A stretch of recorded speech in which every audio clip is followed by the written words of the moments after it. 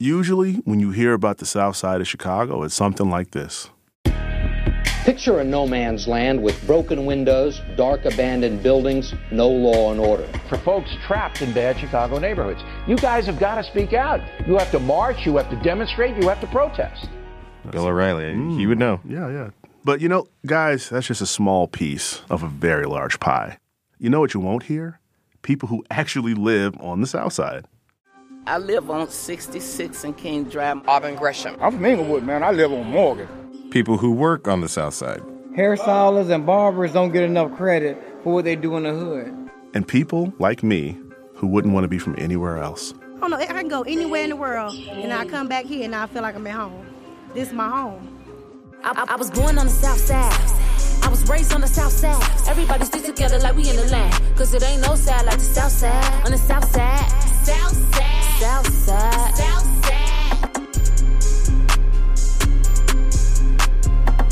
From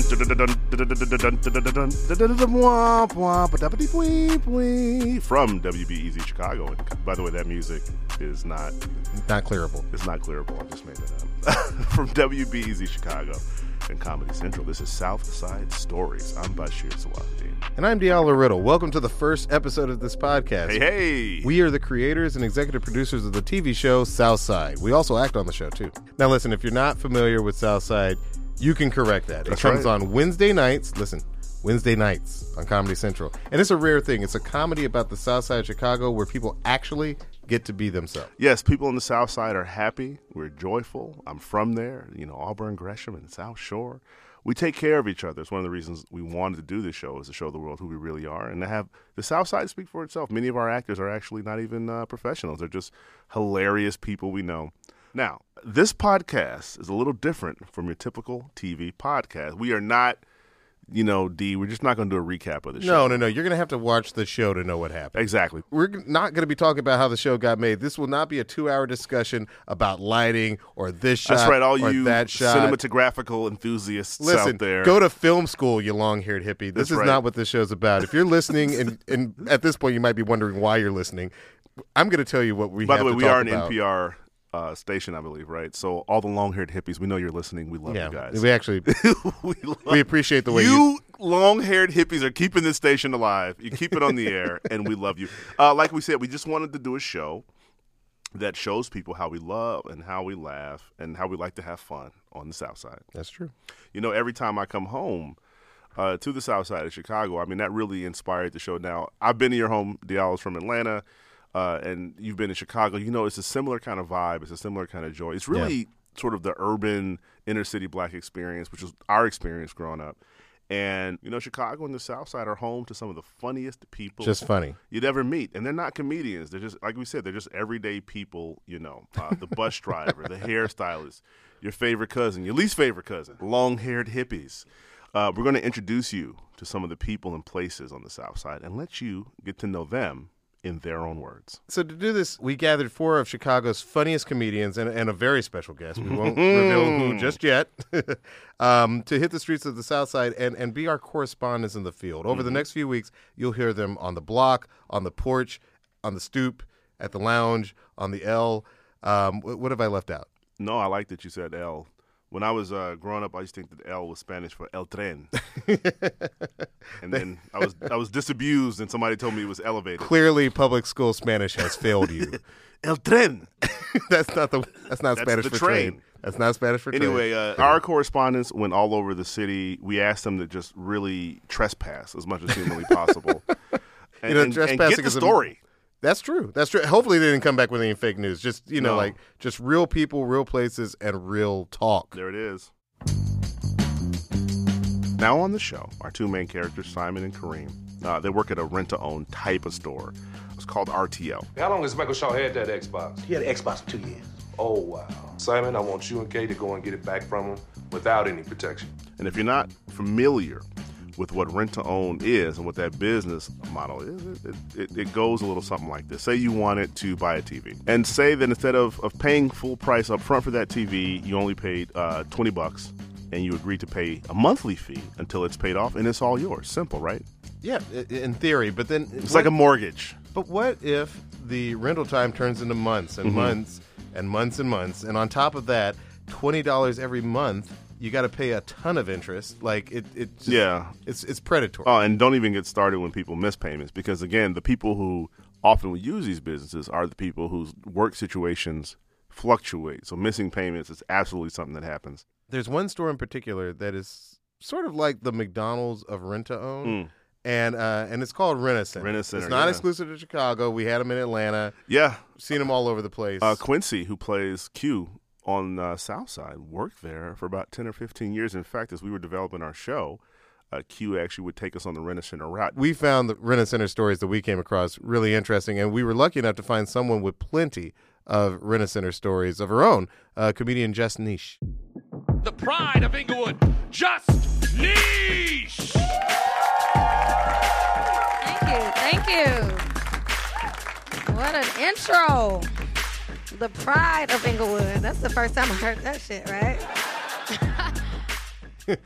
You know, I got to say, Niche is Southside through and through. She's Southside as hell. And she's funny. She's so funny. Yeah. She went out to a neighborhood called South Shore. For those not familiar, it's just a few miles south of actually where the Obamas live. Where do the Obamas live? They're up in Hyde Park.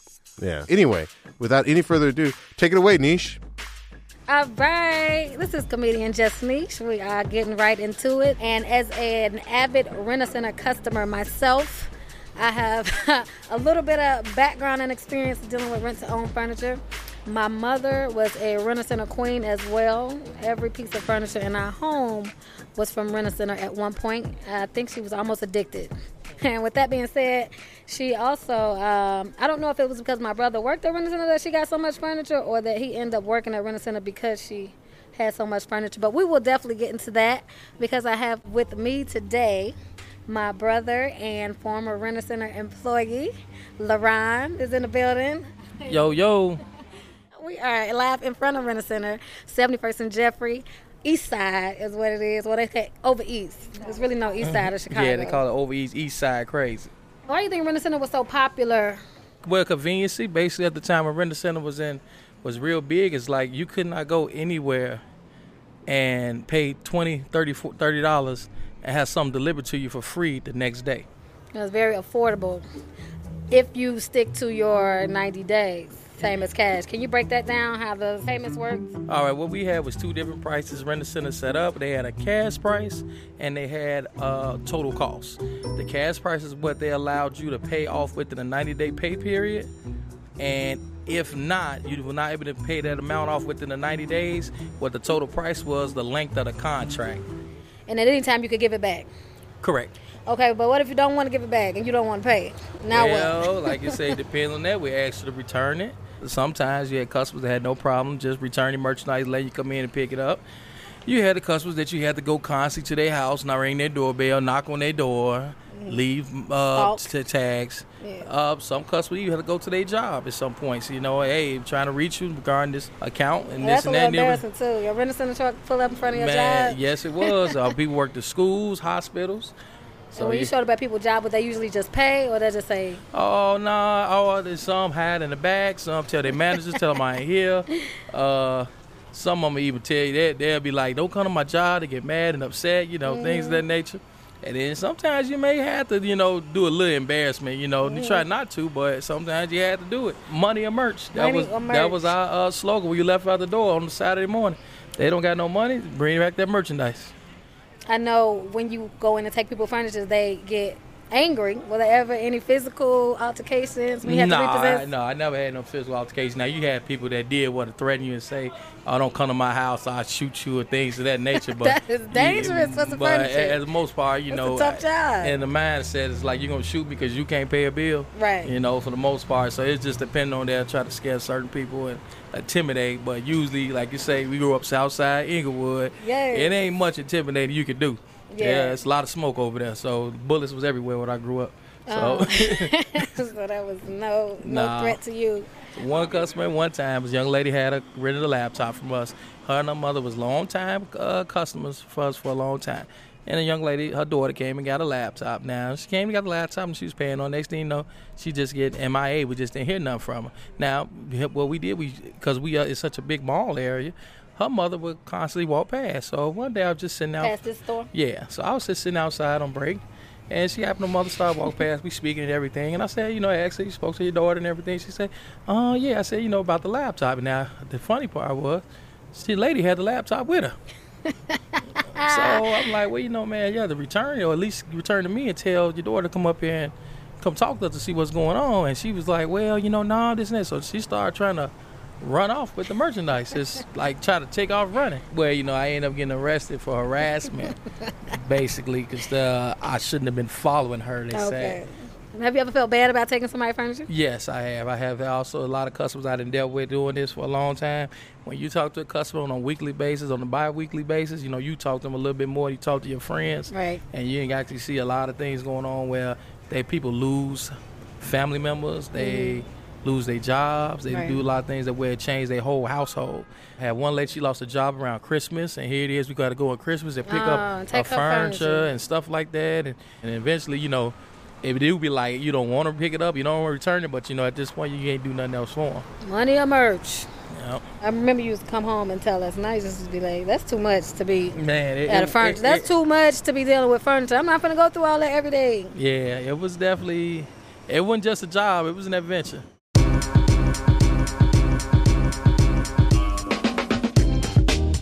I love the word finna, by the way. It's such a great Midwest word. I know we use it everywhere, but finna, a.k.a. fixin' to. Fixin' to. About to. Yeah.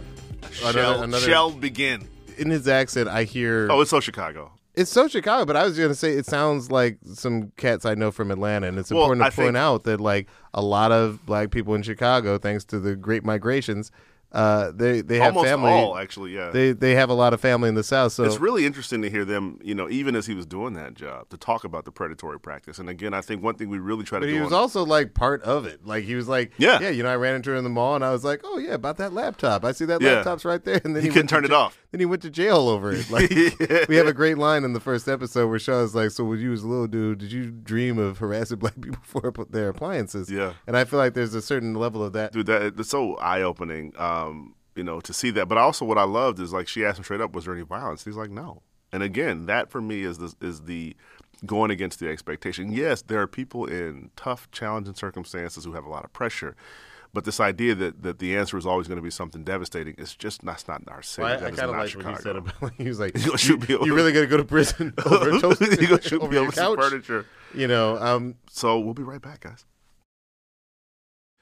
And we're back. Now, it's not like Rent-A-Center is the only option folks have for furniture. There are a ton of mom-and-pop shops on the South Side, and, they're not as big as Rent-A-Center. They don't have as much of a long reach as Rent-A-Center, and so, I think our TV show pretends that there's one that, is a little bit less aggressive than Rent-A-Center, but there's so many of them. Jess Niche, along with our producers, James and Bia, went to one of those stores in the original Black Belt of Chicago, Bronzeville. Which is, the original name was Brownsville, actually. They changed it to... Is that true? No, I just made that up. Oh, okay. That's just a couple miles north of where the Obamas lived, actually. You're like the Google Maps of the South Side. I can tell you everything in relation to where the Obamas live. It's either going to be north or south of where Barack and Michelle are. I totally believe that. Our producers visited this store called New Age Furniture. It's been in the neighborhood for over 80 years. You don't stay in business that long if customers are missing payments, so they must be doing something right. Yeah. And at New Age, Niche and the crew met this woman, Rosemary Jenkins. A definite OG of the furniture business on the South Side. Well, you think everybody's an OG. It's my go-to term. Yes, it is. If you walk in the New Age and you meet Rosemary, you're going to end up thinking, well, maybe I do need a bedroom set because her personality is winning and she knows how to get that stuff sold. That's the type of skill set that comes from years and years of doing it. And honestly, Rosemary has been in this furniture game for as long as both of us have been alive. And by the way, even when Niche and Company came to visit her, she did not stop. Here we go. Since you just keep being in my face, I'm finna find this bedroom set. We definitely gonna find this bedroom set today. We're doing double duty. Podcast. Personally, I think Rent-A-Center was a place people with bad credit and just couldn't do no better because they would rent it to anybody. They have it set up where if you don't make your payments, they come back and retrieve the furniture. We don't do that. My brother used to work for Rent-A-Center. Oh, excuse me. What's your brother's name? LaRon. LaRon, I'm so sorry, but you don't work for their... No, he don't work there no more. Okay, good. Look at that one in the window, too, y'all. Yes. I think you'll like that. Y'all cracking. She said we cracking. Yes. Okay? You can't say that because then my boss might do a break dance. He likes to break dance. We could tell. Here, they're a little bit more family orientated. You know, this is the 4th generation of the company. And we started off with people, you know, that wasn't so fortunate to go out and apply for credit. I wasn't here then, but they used to tell me, someone would come in and say, my refrigerator went out. They wouldn't have a penny to put down on them. But he trusts them, and they would pay. You need a bed, too? I got a bed. I got a whole new bedroom set. I had it for a year. What color is it? It's like a brown, like a chocolate brown, but it's like this color. My job is not just about selling. It's about my customers, you know, the loyalty of my customers. And I want to make sure that they get the best quality and be satisfied with what they have. Here, we make our people feel very comfortable. Myself personally, if I have a customer, which I deal with a lot of older people because we have a couple of senior citizen buildings in the back, and I make sure that they understand what's going on with their paperwork before they leave here. And they be like, Rose, I really, don't think I'm slow or anything. I told them I would never think that. I said, but I would prefer you to understand what we're doing. Just like you say, your mom ain't going for that cute stuff up in there. She want to go in there and relax. But it's not comfortable either. So I'm like, something got to give. If it's going to look like this, it should at least be comfortable. Hers don't look good or it ain't comfortable. It's just real, cheesy. Well, that's your opinion. That's everybody's opinion. If you see it, you're going to be like, you right, it's pretty cheesy. And you've been working with furniture for 20 plus 30 years. You've been in the furniture business. You'll be like, oh, yeah, this is trash. Every day I learn something different. And I try to be really knowledgeable in what I'm selling. And if I don't know something, I just don't say something. I do my research. This is like the black ink. It's like this, but it's brown because it got all that. Oh, this is the same one, ain't it? Oh, and it got lights on the bottom. That shit look terrible. Look. You see why I told my customer to be on best behavior. She forgot for a minute, so forgive her.